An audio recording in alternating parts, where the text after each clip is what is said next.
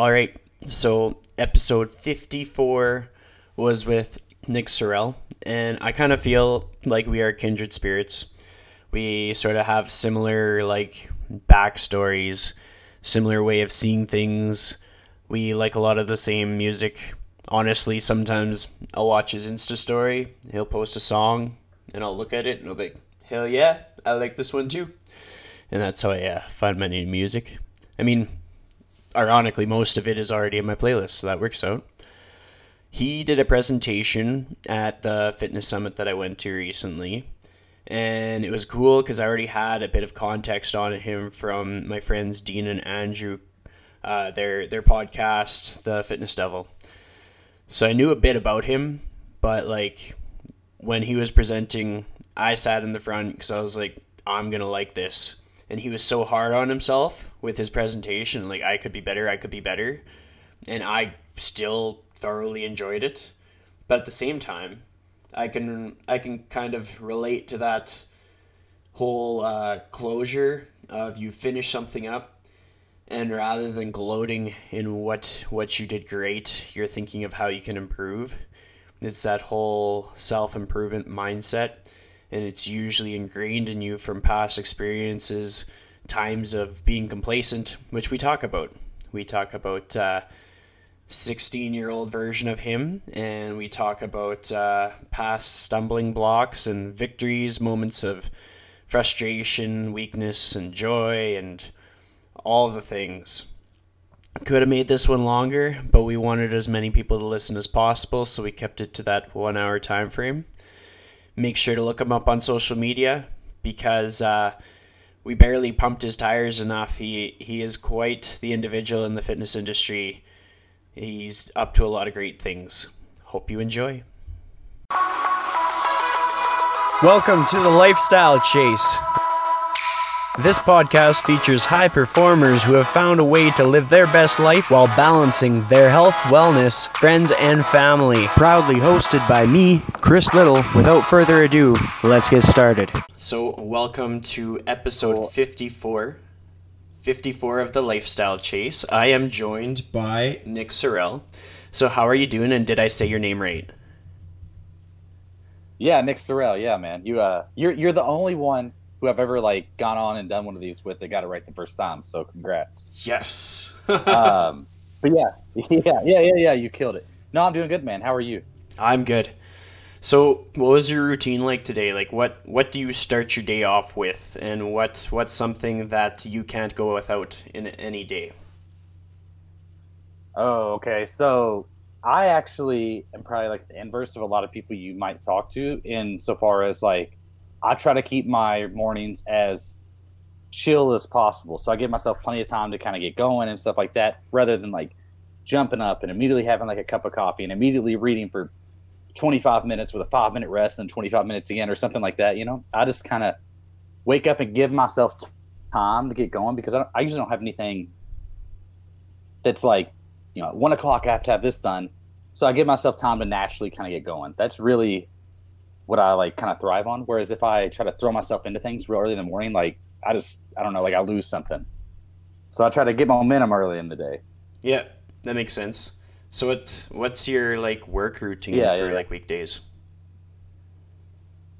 So usually, I guess to give you an idea, is usually I'll wake up around 8 or 9. At that point, I'll eat breakfast, and I'll kind of, I just like to kind of chill and give myself time to wake up. So a lot of times I'll actually watch I don't know, sports clips or something in the morning, sports news stuff, ESPN stuff or whatever. Or I guess what is it, TSN up there? I'll watch those, kind of do that. Then I'll usually read for a little while, just because reading things kind of does get my mind going, even though I just made fun of it a second ago. And then usually around 11 or so is actually when I start working. So I start working fairly late. At that point, I lead off with whatever is the most important task of the day. So the night before, I do use have you ever heard of the productivity planner? Yep. Yeah. So I use that. So I always start with the most important task.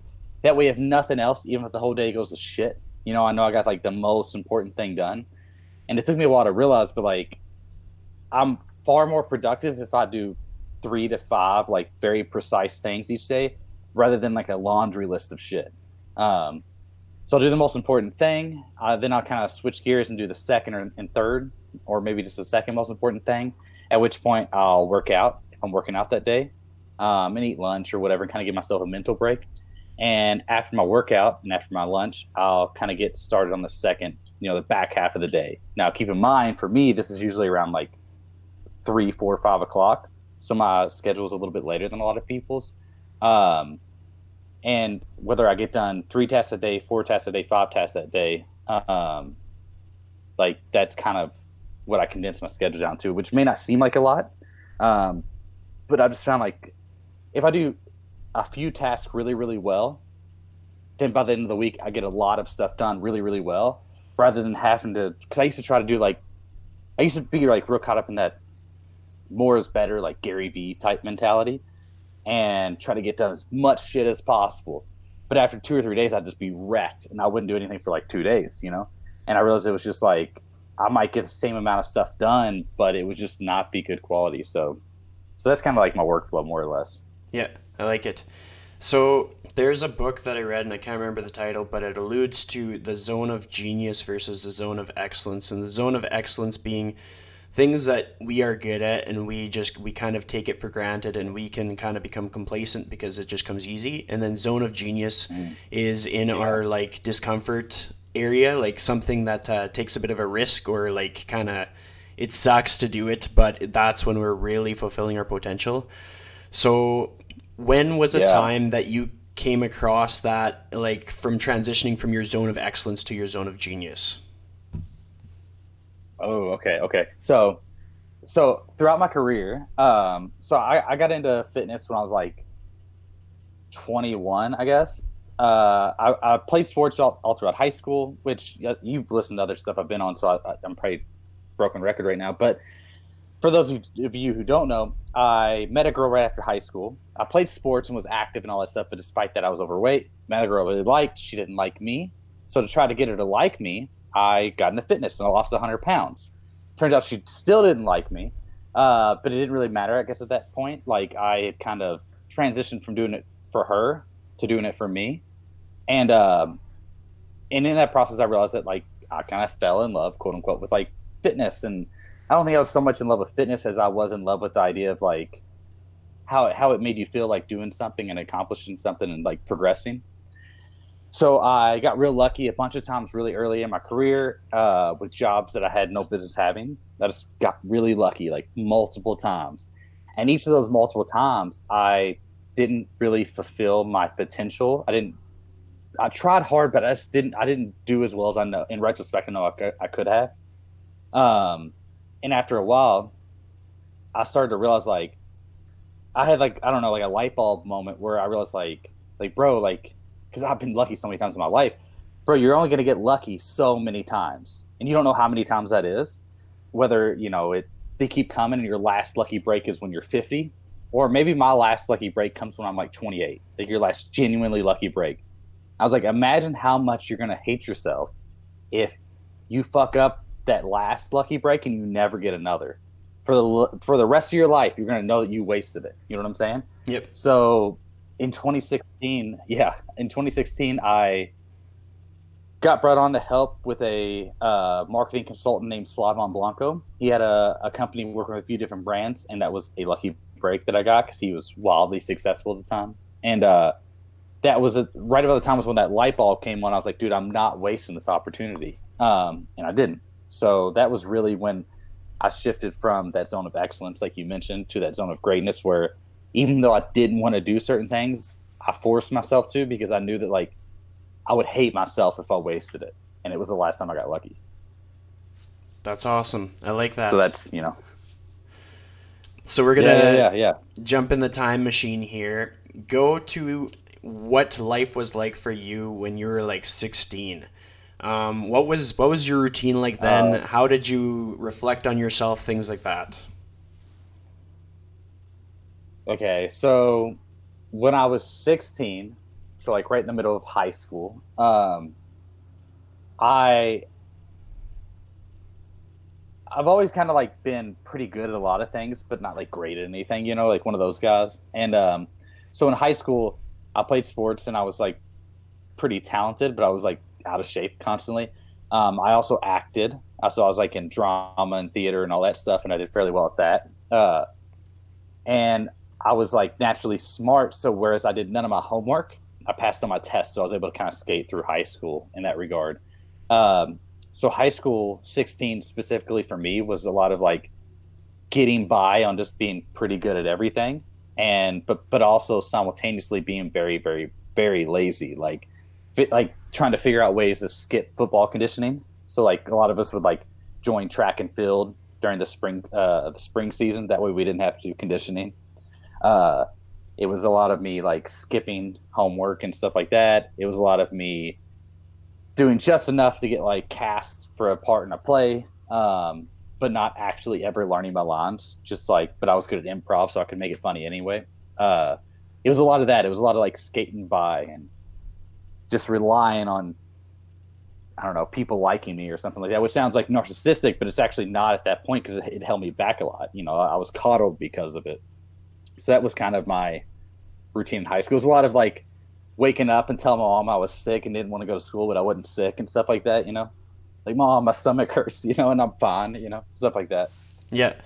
So if you came across someone who is like 16 years old now doing the exact same things, do you think you would want to change how they're doing, how what their outcomes are, or would you just leave them be? I don't. So that's so hard. Like, if I could go back and talk to my 16-year-old self, I would definitely try to like change his perception of things, because like while I turned out okay, while I eventually did, thank God, have like the light bulb moment soon enough, um, there were so many other opportunities that I could have like gotten more out of, but I didn't. If I'm talking to like just a bunch of 16-year-olds, though, I think it kind of changes things, because I don't think I was like necessarily the normal 16-year-old. I think people a lot of times like are very much on one end of the spectrum or the other, in terms of like they try very very hard, maybe too hard, or they just don't, they try less than I did, but they also couldn't get away with it in terms, whereas I could. So I think if I was talking to 16-year-olds, I'd just be like, I think I would just talk to them about like not wasting it. You know what I'm saying? Like whether it's sports or whether it's uh, your academics, or whether it's just like being in the moment, or whether it's going to college, like whatever it is, like just don't waste it. If you're gonna do it, don't waste it. Like if you're gonna take out loans to go to school, like don't waste it. If you're not gonna take out loans, if you're gonna do like the what do they call it? Like a skip year or whatever it is. Yeah, Like don't waste that. Go out and make yourself better. Don't like sit around and jerk off and play video games for a year and think that's gonna like help you some way. I like that. Do you have three mentors that kind of stand out to you in your life right now? Like in terms of people I can know. People that it doesn't matter if you know them personally, it's just they have a big impact on your day to day. Okay, so let me think.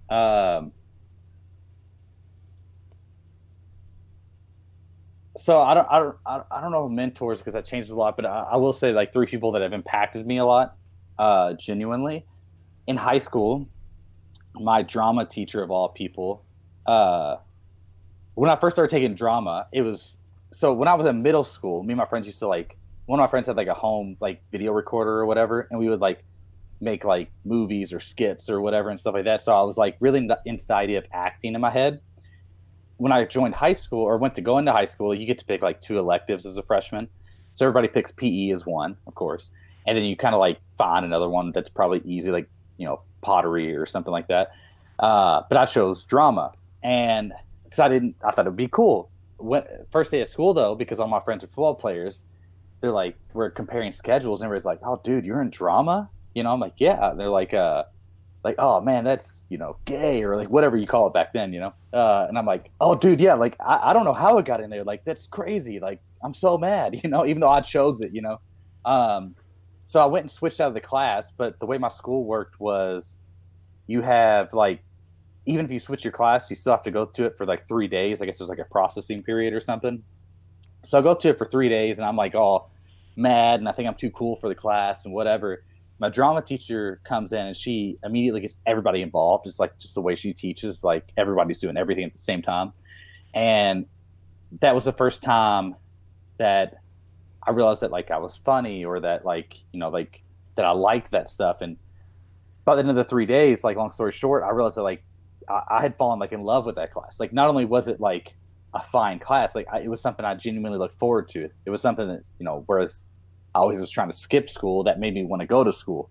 Um, so at the end of the 3 days, I like just kept going to class, and then like the same thing happened. Like they come to me and like Nick, you're supposed to be in this class. I'm like, oh, I never changed my class, that kind of thing. But my drama teacher was one of the first people that really heavily impacted me, because she taught me like the importance of being able like to stand tall and to say something and to own what you're saying and to believe in what you're saying and stuff like that. She was the first person that really impacted me that way.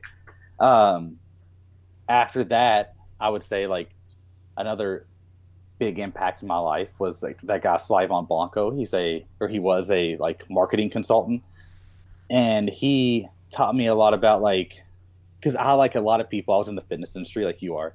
I guess I still am. Uh, a lot of them think there's like a secret to like making sales and stuff like that, and he would always harp on just like being honest and taking care of people and like putting the customer first and having values and all this other stuff. And that was stuff that stuck with me like to or has stuck with me like to this day, in terms of just taking care of people, like treating people how you'd want to be treated, as cliche as that is. Like it's super cliche, but it's so hard to do for a lot of people. Like, and I was one of them. Whenever there's like a dollar attached to it.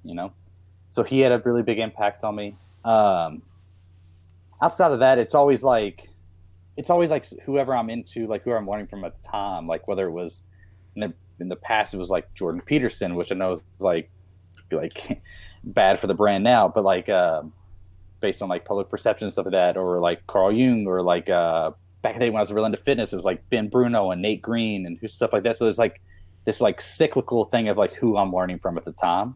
A lot of times they're not people I know. What's cool is like some of those people I've met since, but like and like have developed relationships with since, but like a lot of times it's like someone I don't even know, who I'm just like following from afar and learning from and like gleaning things from, Yep. whether it Yep. be an artist or author. Yeah, yeah, you probably work similarly. Yeah. Totally. What stands out to you about a Yeah. guy like Ben Bruno? So at the time when I first got into fitness, as a profession, I followed the kind of same people as everybody does, like Mike Boyle and Eric Cressy, and that kind of bled over into like Ben Bruno and Tony Gentlecore and people like that. I really like Ben Bruno because I guess he was like just a little younger, so the way he presented things was a little bit more digestible for me. But I also really liked, and I still do, although he doesn't like have as much of a presence as he used to in terms of like sharing content and stuff like that. I really liked how creative he was with things. Like he would take an exercise and produce a variation which was like completely unique. It was just him being creative, and I always liked people trying things that like were contrary to I don't know what was being done. I'm reading a book right now called Alchemy by Roy Sutherland, and he has a chapter in that book called like the opposite of a good idea can still be a good idea, and that always kind of stuck with me. So like Ben Bruno would take these exercises that were perfectly fine and do something else with them that like seemed like very contrary, but that. But whenever he got him out, we were like, oh fuck, that's a good idea too. That's a good way to do it, also. So I really liked Ben Bruno for that reason. Yeah, I like his delivery and just his way of making things more achievable for people and how he like explains it and Mm-hmm. describes it. So, Yeah, yeah, yeah. He's very like low pressure. Yeah, totally. We are both big fans of yeah. NF. Why? What is your reasoning Hmm. for why NF stands out for you? So I've always been like, I like most people have like had parts of my life that are like very difficult, you know, like a lot of pain attached to them and stuff like that, and like and for the longest time, like they're like things you want to run away from because they're painful.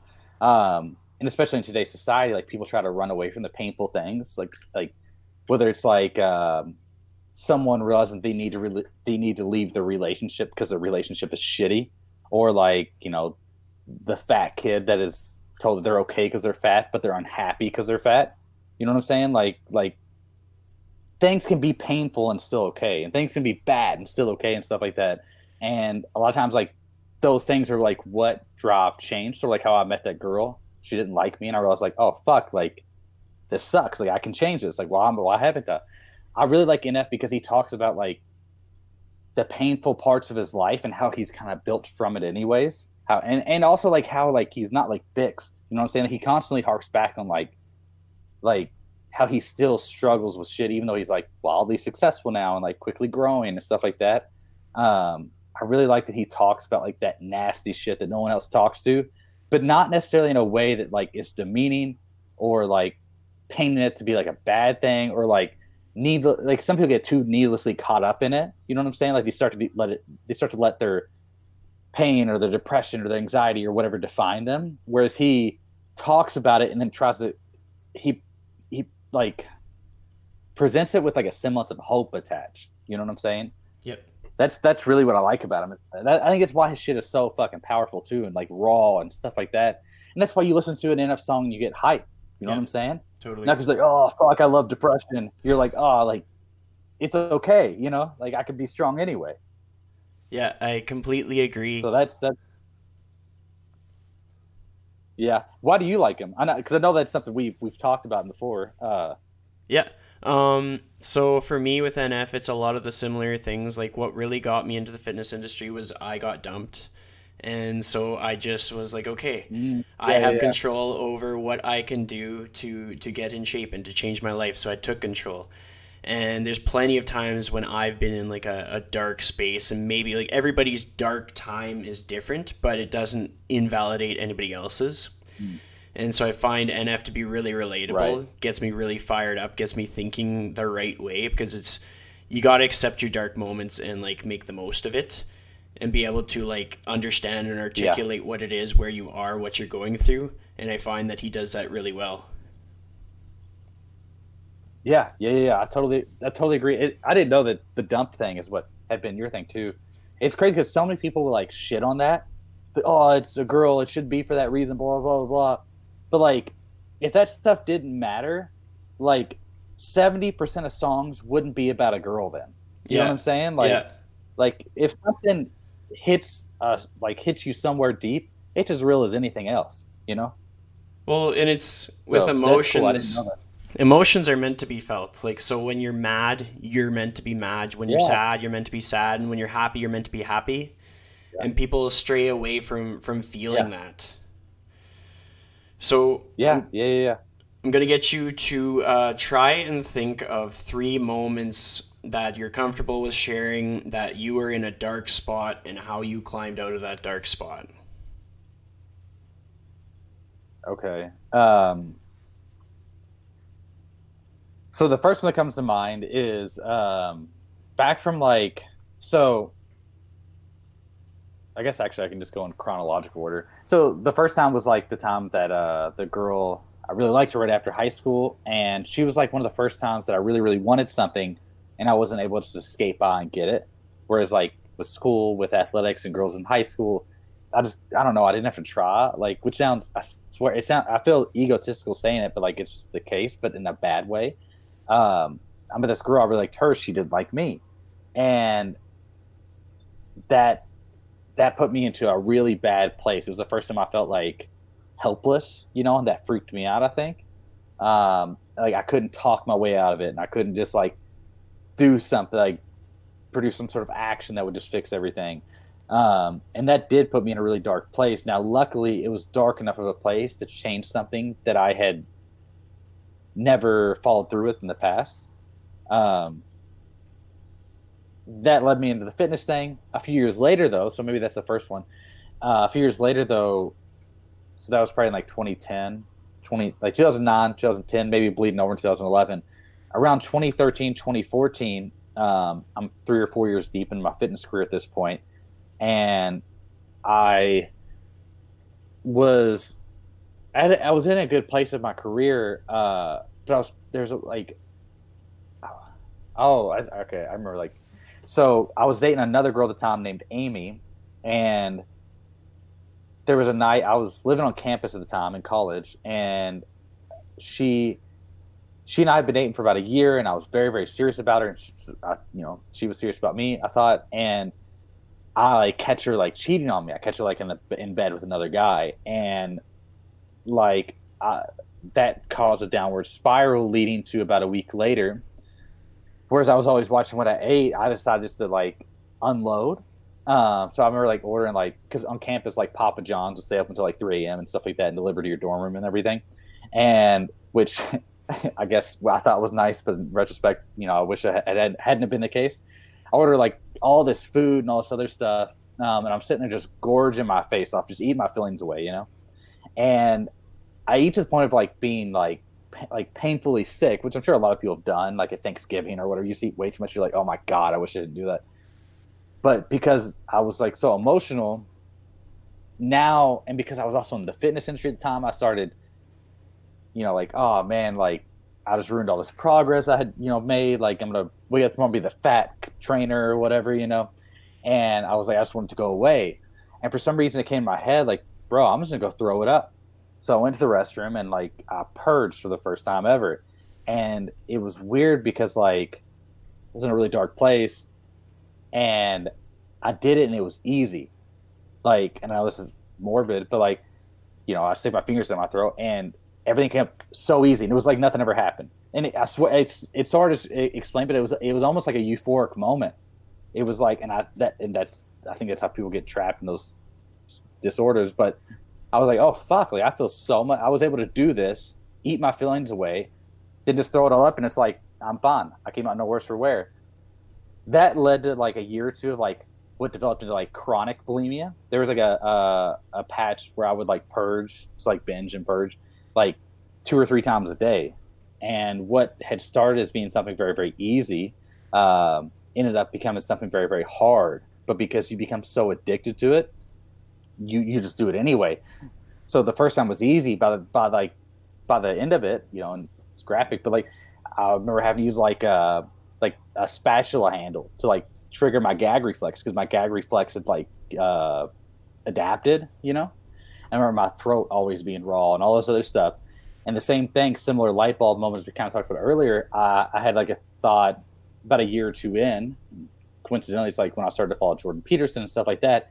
But I had a thought to myself, like, bro, what is your life gonna be like if you never stop this? If you go the rest of your life and you die still like this, not like die soon, you still live a life or whatever, but like this is what your whole life is like marred by. And that freaked me out. I knew I wouldn't be happy, and I knew how painful it was and stuff like that. And it caused it. I had to go to such a dark place to get out of it. You know what I'm saying? Like it's almost like I felt like I was drowning, but the only way to get out of it was to go to the very bottom of the ocean. And like somehow by doing that, I was able to break out the other end or something like that. And I dropped it all cold turkey, just by that thought of like, bro, what if you never stop? What is your life gonna be like if you never stop? And that scared me enough to get me to stop. So that's probably the second time. And I wrote a big article about that too that still does fairly well on Reddit. But after that, um, probably in like 20, so 2 3 years later, 2016, 2017, actually probably like, yeah, 2016, 2017, like early. Um, I was working at a fairly big, one of the few fairly big gyms here in Louisville, Kentucky, and uh, I it was like a very financially successful gym, and it was one of the first times that I was making like pretty good money as an in-person trainer. Uh, and but the owner and I would just butt heads constantly because he was very much like kind of like he projected like the business was built on like taking care of people and caring about people and stuff like that. But he actually didn't care about people at all. It's just because he knew that fucking sold, he would say all this shit, and it killed me how like disingenuous he was. So like every time he would say this shit, like it was just always like the most cliche stuff. Like it would rub me the wrong way. And in reality, it was probably me being immature, but I started like kind of almost pick fights with them. I'm like, dude, you're full of shit. I was like, I realize that you're trying to take care of people, but like you were just taking advantage of people, really. Like preying on them wanting to feel safe in a gym and stuff. So I kept picking fights with them, and I should have seen this happening, but I ended up getting fired, right? And like imagine that, right? You keep picking fights with your boss, you're gonna get fired. Um, and that led, and then suddenly I'm without a job, without income, like all this other stuff. And so I picked up a few odd end jobs, and this is right before I met Slyvon, who got me into all the marketing stuff, and like working as a server. And working as a server, you start drinking a lot, just like it's like the nature of the business, like at least down here. And I fell into like I got to the point where I was like drinking to the point of like getting semi plastered at work, like 4 or 5 days a week. The same thing. Like I just got super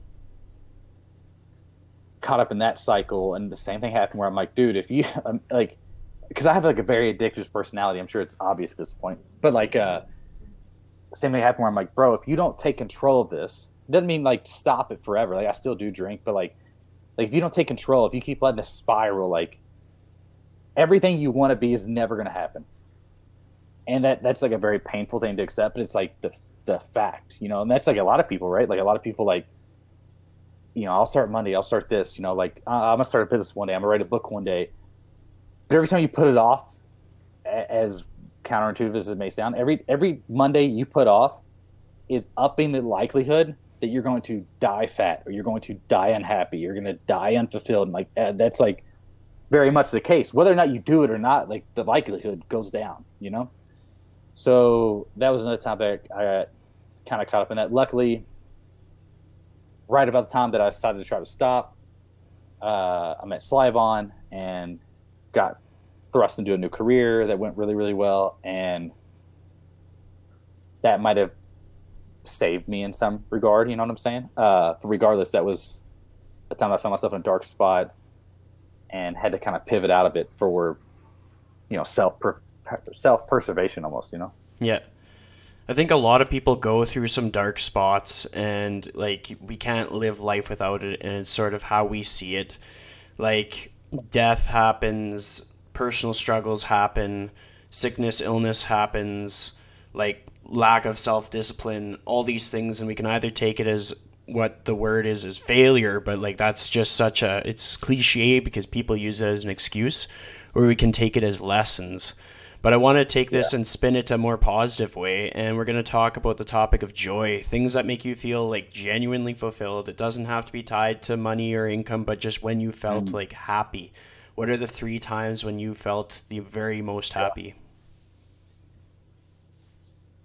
So that's a good question. I also feel selfish. I'm like doing so much talking, but 3 times. So one time, which is more than one time, but one thing is, so I still play sports recreationally. I play flag football and stuff like that on a semi-competitive level. Um, and anytime I compete in anything, even if I just go play pickup basketball or something like that, I do feel very fulfilled and like almost like an active form of therapy for me. Like I genuinely enjoy competing. That's something that really does like that is good for me mentally. And like during that period where I was drinking a lot, I didn't do it as much, and I didn't realize how much it negatively affected me. And then once I stopped, I started competing again, and just like the way it impacted me mentally, win or lose, almost. Like losing fucking sucks, but like win or lose, like just going out there and trying. It that's a time that I always feel very, very good. Um, Another time is like, so I've always been like a fairly talented writer, I hear. Even though not as consistent as I wish I were. But anytime I write something and someone reacts to it positively, no matter, and it happens whenever once again, egotistical, but whenever I do write, I get a lot of positive feedback. And no matter how many people or how many times it happens, like when someone tells me like, hey dude, like this really impacted me, I feel both like very joyful, but I also feel like hyper flattered and a lot, and to the point where like those people who say like they stand out for like the rest of my life. Since then, like they really stand out because it means so much to me when people say that stuff. Uh, so not necessarily writing, but whenever my writing does manage to impact somebody, I think that's such a powerful thing, because they're just thoughts in my head. And I'm sure you have a lot of that too, whether it's with your podcast, or your post, or working as a trainer. Like whenever you genuinely like inspire, impact in someone, I'm sure you feel similarly. Totally. Um, yeah, yeah, yeah. And then I think a third time is like, so growing up, I didn't have a lot of support from my parents. Um, I grew up in like a very poor background and stuff. But then my parents were never bad. I didn't have like a bad childhood necessarily, but like, uh, I didn't have much financial help at all, which is fine. A lot of people don't. But now that I'm okay off, like recently, like this isn't to brag at all, but like I bought my sister a car for her 16th birthday, and like that was something that meant a lot. It was almost like a selfish thing because like I wanted to give her something that I didn't have, you know. And same thing, like she went on a vacation recently. I think she's on it right now with her boyfriend, and she didn't have the money, so I like paid for it and stuff like that. And that's something that I know it's financial, and you said not to do it necessarily money related, but it's not even that. It's just like providing something for her that I never had means a lot to me, because I don't know. I guess I got to pay it forward type thing. So yeah, I think those are three things that mean a lot to me. There's a lot of good merit to doing something greater than yourself. What do you think it is that motivates you to like contribute to your sister, contribute to people in your life? I think, to be honest, I think maybe this is because it's undeveloped in my head, but like I think to an extent it's a selfish endeavor. I think it like validates things, to like in some way, like it lets me know that I am helping, or that like that I'm onto something, or that I'm doing something right, or like that it's not all a waste. And maybe that's actually it. It's like bro, this actually does mean something, that it is meaningful. So it's like a valid. I guess that's what it is. It's a validation that what you're doing is meaningful. I think like that's kind of like what it is at its core. But it is a selfish thing, and it goes into that whole like dilemma. Like if you're doing the right things for selfish reasons, is it still a good thing? And I think a lot of times I think it is. You know what I'm saying? Like a lot of times when people give to charity, at the core of it is because they feel better for having done it. You know, and that's totally okay. I think we need more people like that. I know you did that charity recently, and so I'm not trying to say that's what you necessarily were doing, but I think we need more people that are willing to do that, whether it's because they know the person personally, or even if they don't, they just feel better helping in some regard. I think we need more people like that, regardless of reason. Totally, I agree.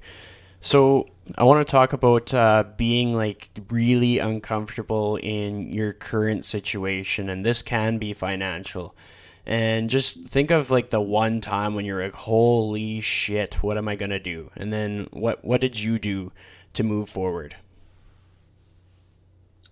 So, oh man, so I remember, so that's that Slavon guy I worked with. He was a marketing consultant for a lot of fitness brands, and he was doing pretty well for himself. He caught me when I was at a low, when I was going through like alcohol period, and because of that, because he helped in my head, I attributed a lot of me climbing out of that to him lending me a hand and help pull me out of it. Um, so I was I felt very indebted to him, and over time, he was very successful, and in the way that a lot of successful people are, like everything kind of snowballs like very very fast. So like whereas he was like he had a very manageable workload overnight because he was good, he had a very unmanageable workload, and it started to mess with him mentally, to the point that like anxiety and depression, everything started like and burnout started all set in on him really fast. And but because he's Filipino, so he comes from a very like traditional background, like very traditional like Filipino background where all his family are like nurses and doctors and stuff like that. So him showing emotion is something he was like taught to not do. Like you got to go to work anyway, that kind of stuff. So with his work, he never really showed it, but because he and I were close, I could kind of like feel it that he was burning out and he was like feeling overwhelmed. And I tried very, very hard to keep him afloat for as long as I could. Um, Now, unfortunately, he just never bounced back. Like he kind of just like went AWOL and just legit just disappeared and ghosted a lot of his clients, which sucks. Uh, but I tried really, really hard. Now, during that period, and this wasn't on purpose, a lot of his clients saw me trying hard and doing things I had no business doing. I would get on a call with a client that hadn't heard from him in a month and like ask them what they need to be taken care of, and they'd like throw all this like technical stuff that I had no idea what it meant. And I'd be like, okay, cool, like we can get that handled. And I got off the phone and have to Google half of it to see what that person even said to me, you know. Um, but because I did that, I think I rubbed a lot of those people the right way. So when Slaw never came back, a lot of them offered me that contract, which you know, part of me feels like bad about, you know, or whatever. But I don't know, like I just kind of fell into this business, and when it all popped off was probably like March of last year, March of 2018, and like in that month, I made just about like what I had made the year prior. You know what I'm saying? So like I had this like feeling of like I don't know if it was like imposter syndrome or like what it was, but like I had like a panic attack where I was like yo, like I'm not doing anything different. All of a sudden, I have like all these people throwing money at me, and it freaked me out. And I remember talking to my friends about it and being like, telling them how I felt. Like, bro, I'm having like panic attacks over this shit. Not because like I don't think I can do it, but because I feel like I'm not doing anything different. Why is this happening? You know? And they're like, well, you know, you've been working really hard and all this other stuff. I'm like, no, I haven't been doing anything different. Um, and what kind of helped me get out of it was like realizing that like it was something like what's it's like that quote like pick up I don't know what the quote is, but like something like, you know, like pick up the heaviest load you can and like carry it, you know, you know what I'm saying, like. So I was like, okay, like this is the load I'm carrying right now. Like I have all these people like depending on me, and I'm gonna try my hardest and see what happens, rather than stressing out about it. Like let's just try hard and see what happens, and it went well. But that was a time which I was like, which is crazy because like it's so usually it's like I woke up and I was broke or I had no money or whatever. Like it was like very much the inverse for me, but it was such a paradigm shift, I guess, where it was just so much like it felt like undue, sort of like I think a lot of not to compare myself, but I think a lot of like celebrities deal with that like explode real quick and get like very famous really fast, and a lot of them end up on drugs and shit like that. It's because like when things like blow up in front of your face, like in a good way, that's hard too, you know. Even though it's like definitely a first world problem, and like it sounds like you're crying over nothing, but like it is like hard to handle that. Totally. So I think yeah, that's definitely yeah. What's the story between how behind how you got started with Stronger You Nutrition? Yeah, so that was actually right before, so that added to it for sure. I got hired there in like November 2017. I was working with Sly on that part-time scale, and I I'm real close friends with a guy named Tanner Bays. I don't know if you know who that is, but he's their content director and communications wizard or where the fuck he is, you know. And he and I are very, very close friends, and they were looking to hire or bring on coaches because Stronger You has blown up in the last few years, like ridiculously actually. And they were looking for coaches. He knew I was a good coach and kind of just hooked me up with a job. So what's weird is I was actually at a mastermind in New York City, and Mike Dola, the owner, was there, and I didn't know who he was, but he and I got sat at a table next to each other, so he and I started talking and kind of like broed out. We're like boys, had a lot of similar interests and similar personalities, similar like sense of humor and stuff like that. And he's a really interesting guy because he got up on they did what's called hot seat. So you go up there and you talk about your business and what your business is working on, and everybody just criticizes it, hopefully in a constructive way, and you come away with something, you know, to build upon. So he gets up there and he starts talking about Stronger You, which a lot of us had never heard of. I didn't know who he was. I figured he was kind of like a new dude starting a business or something. I don't know what I thought. And he gets up there and he starts talking about how like he pulls up his website and his website is shit. He pulls up his sales page. He doesn't have one. It's just like for pricing, email like strongeryou@yahoo.com or something like that. And everybody's like, "Oh, bro, like this is terrible," which it was, you know. But then they're like, the dude who was running the mastermind asked me, he's like, "So how many clients do you have right now?" And he's like, "Oh, 6,000." And everybody's like, "What the fuck?" you know? And they're like, he was like, "How much money did you last year, if you don't mind me asking?" He's like, $4 million. And people are like, and he didn't have an email list, like he has nothing. And he starts talking about how like similar to what I kind of started earlier, but like he starts talking about how like his big thing is his customer service and taking care of the people and not outpricing like the demographic, which a lot of coaches price too much online, or price too high rather. Um, and he just starts like just talking about like taking care of people and like giving out your phone number and not limiting responses and having quick response times and like being nice and shit like that and not talking down to people. And I remember Sly at the time, like he was there too, and he actually looks back to me and he's like, "Dude, this guy knows what the fuck he's talking about."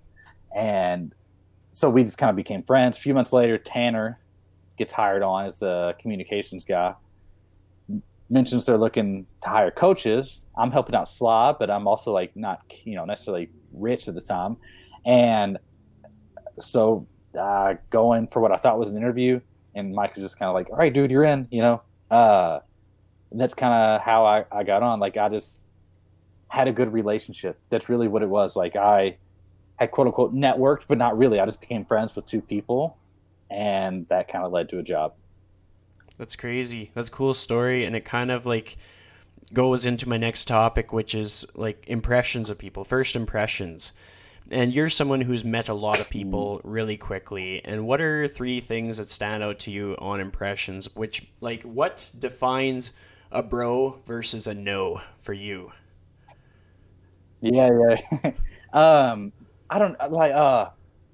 It sucks because like I realize that a lot of the things that turn me off when it comes to first impressions are not always bad things. It's sometimes people like just don't know what they're saying, and they're like they're doing what they read. Like you can get online and like Google like how to network, and people read their 7 tips on how to make friends at conferences or whatever. But when people come up and you can tell that like they don't even care to be talking to you. They're talking to you to like check a box. Like they're talking to you to like, "Oh, I'm going to talk to every presenter," or "I'm going to talk to like, 6 people today," or like they're just trying to check boxes. Like they don't care who the fuck you are, and you can smell it a mile away. I remember the first time I ever went to the fitness summit. You were there. I wish we would have talked more. Um, the first time I ever went to one, Eric Bach and I had met, and the first the first thing, like we're sitting next to each other, and like I forget what happens, but like some boring speaker comes up, and he just like we hadn't even talked. We were just sitting next to each other. He like leans over to me and he's like, "Dude, you want to go get fucked up?" And I'm like, "Yes," and we just like bounce and we go to like then we got tacos and margaritas and stuff.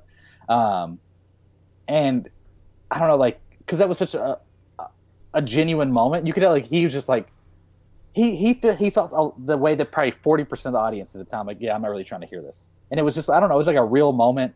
And we went out and had fun and talked and stuff like that. Whereas like the inverse would be like, you have like the social hour and people come to you and like, "So where are you located? And what's your demographic and what's your mission statement and shit like that." And like, bro, get the fuck away from me, And I don't say that, because I realize that a lot of people, they're not bad, they're not necessarily being fake. It's just like, I don't know, it just turns me off. And luckily I never did that because I probably, and I think you're probably like this too, like, because it's just like a vapid way to be that, like, I never wanted to be that guy.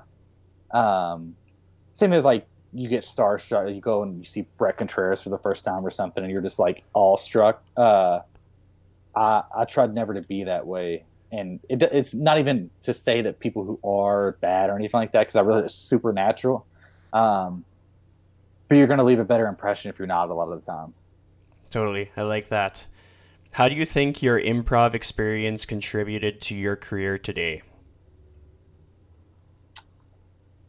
So I think I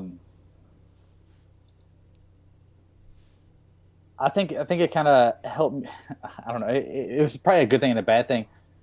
It helped me a lot with kind of understanding people, I guess. Because whenever you're doing improv, you're on stage with someone else usually, and so a lot of what you're saying is reacting off the other person. You know what I'm saying? So it's actually one of the rare times that you're talking and you're actually basing everything you say in a good way off everything the other person says. Whereas a lot of times people in conversation are completely like waiting for a chance to say their stuff. They're like, oh yeah, like I did this and it was super exciting. And then someone else is like, oh yeah, I did that too. And it's really exciting. You know what I'm saying? Like, it's like just waiting for the chance to say me too or something. So I think it kind of helped me really play off other people in a constructive way to like add to the conversation as opposed to just be a part of the conversation. And also, not only are you reacting off the person, you're also reacting off the audience. So if you say something and it's a dud, and you can feel when the audience is just trickling off. And most of my stuff was like comedic, so it was funny. So you get like an audible laugh if it's good, and you get silence if it sucks. Um, so if you kind of feel what you're saying starting to trend downwards, like you can feel it really fast. And I think that helped me, because also when that's happening, like you have two decisions. You can just keep riding that train, just ride into the dirt, or you can check yourself and be like, okay, what I'm doing right now sucks. We need to change it up. And I think that's a really valuable thing, is kind of checking yourself. And it's a really organic, active way of doing that. So you're reacting off the other actor, trying to be constructive, and also like constantly checking yourself based on feedback, and not taking the feedback to heart, because you'll see other people too who, like, when things aren't funny and they think they're supposed to get funny, they'll get super frustrated or like insecure. They'll climb up or something like that, and you can't, because if you can't, or if you do that, everything's just going to get worse. So you have to try to like make it better. You know what I'm saying? Yeah. And that's not always like, I don't know, talking Kansas City was improv. It was completely improv. And there was a lot of times during that talk that I should have prepared better, to be honest, but that I had to kind of change it up a little bit, because I could kind of feel, based on what the audience, how they were reacting. So yeah, I think that's probably how improv has helped me. It's just taking feedback constructively and trying to add to a conversation as opposed to just being a part of it. Well, it's like the art of communication. I Probably. think a lot of people that host or guest on a lot of podcasts learn that the better you get at like actually cultivating a conversation versus like manufacturing a conversation. Because like most of my episodes Yeah, are yeah. completely off script, and I'll just like be thinking as you're talking and then come up with my next question based on what you've told me.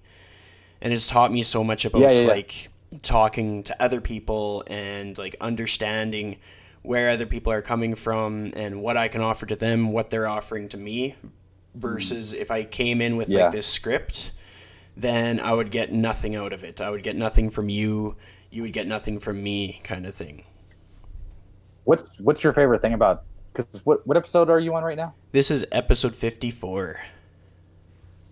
Okay, cool. So what is your favorite thing so far about having the podcast and stuff? I am a big advocate for like communicating like really honestly with people, like having very genuine conversations and relationships with people, because like I try to mix up the guests so that it's like a local Edmonton, then out of Edmonton, then a really well known, then a not so well known, just to advocate for the Yeah. fact that like you can get value from anybody in your life. It's just how you approach your life in which like tells you how much value you'll get. Yeah, yeah, yeah. I noticed that about your. I was talking to my girlfriend about it, and because I told her I was going on this, and I was like, I tell you what I like about it is that I didn't recognize like most of the names that have been on his podcast.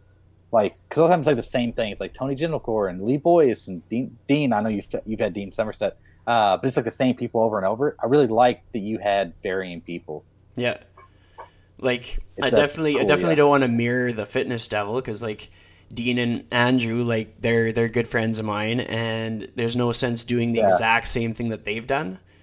And I definitely believe Yeah. that the way in which I ask questions is going to give you a completely different idea of these people, and it's going to bring value in my individuality. Like I really promote being yourself, because I think you can't say it enough times.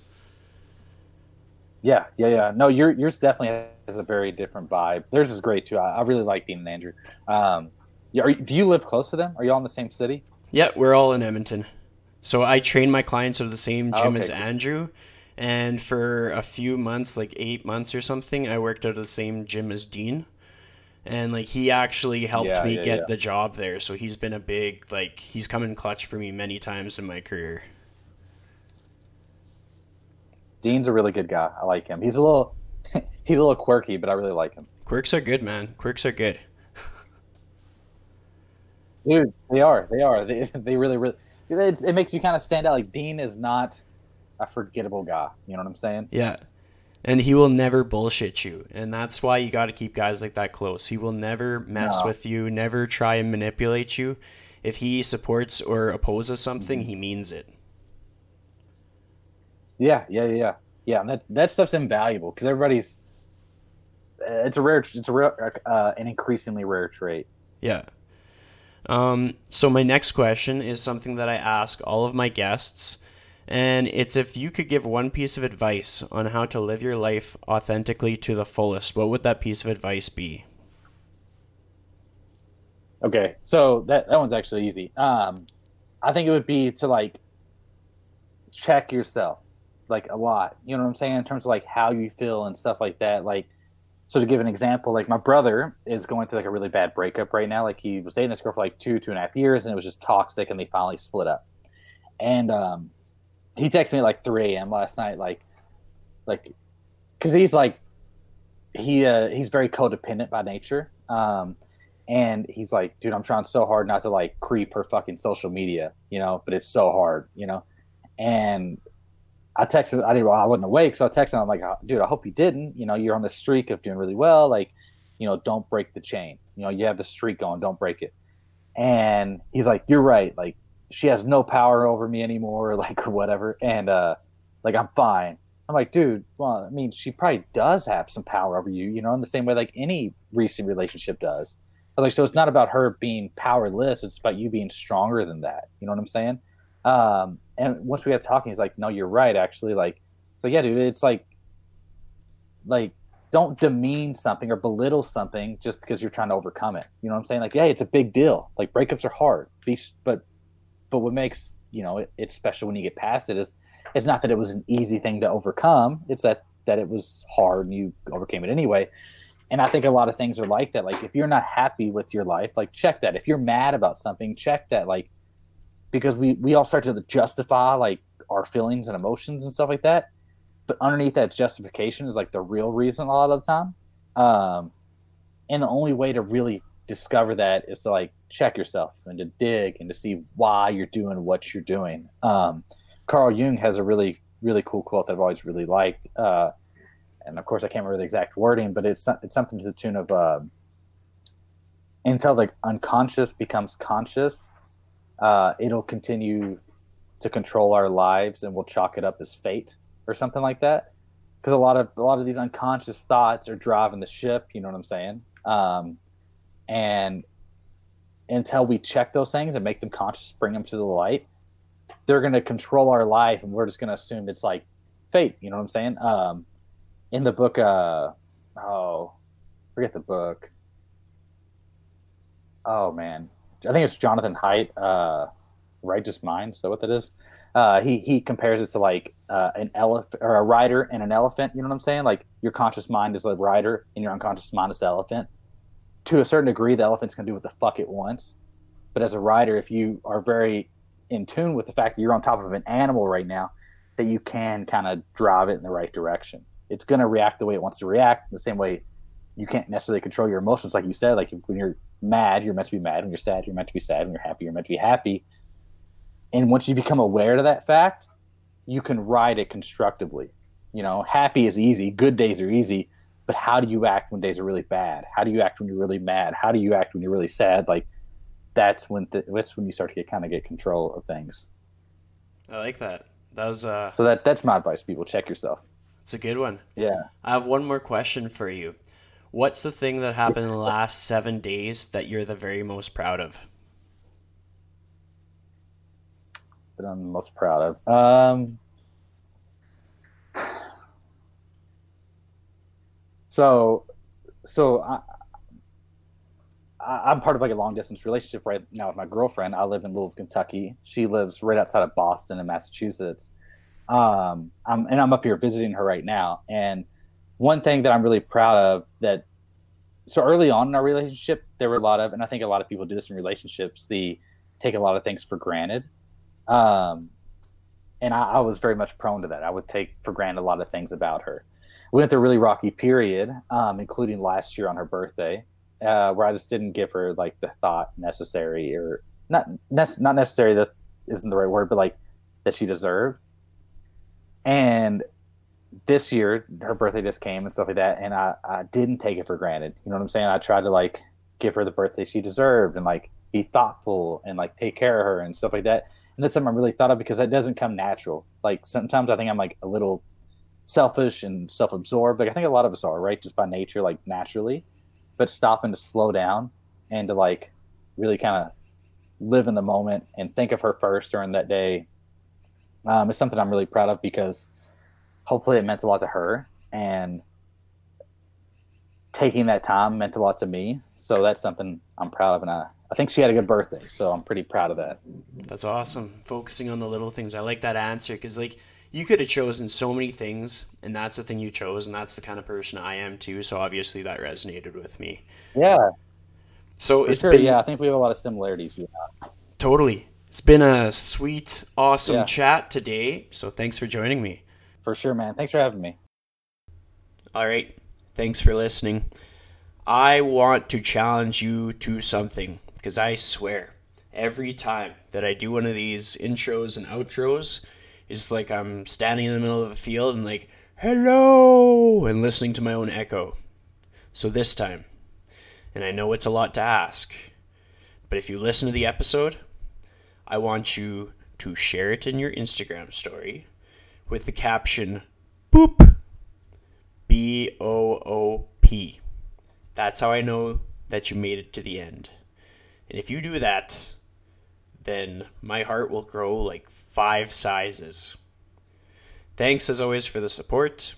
You can always rate this on Apple Podcasts. I heard iTunes is going into the garbage, so I got to get better with what I'm saying podcasts goes on because they are done with iTunes soon. If you still have it, score. If you don't, you can find this podcast on Apple Podcasts, Spotify, Google Play. You can Google The Lifestyle Chase. You can Google Chris Little. You can probably Google Nick Sorrell, and you're going to find all kinds of different stuff. But I mean, it never hurts. Probably try and like clarify a little bit, like add in Louisville or something like that, or really smart guy named Nick Sorrell. Google that, and hopefully, fingers crossed. And don't forget to listen to NF. Woo woo! Thanks for listening.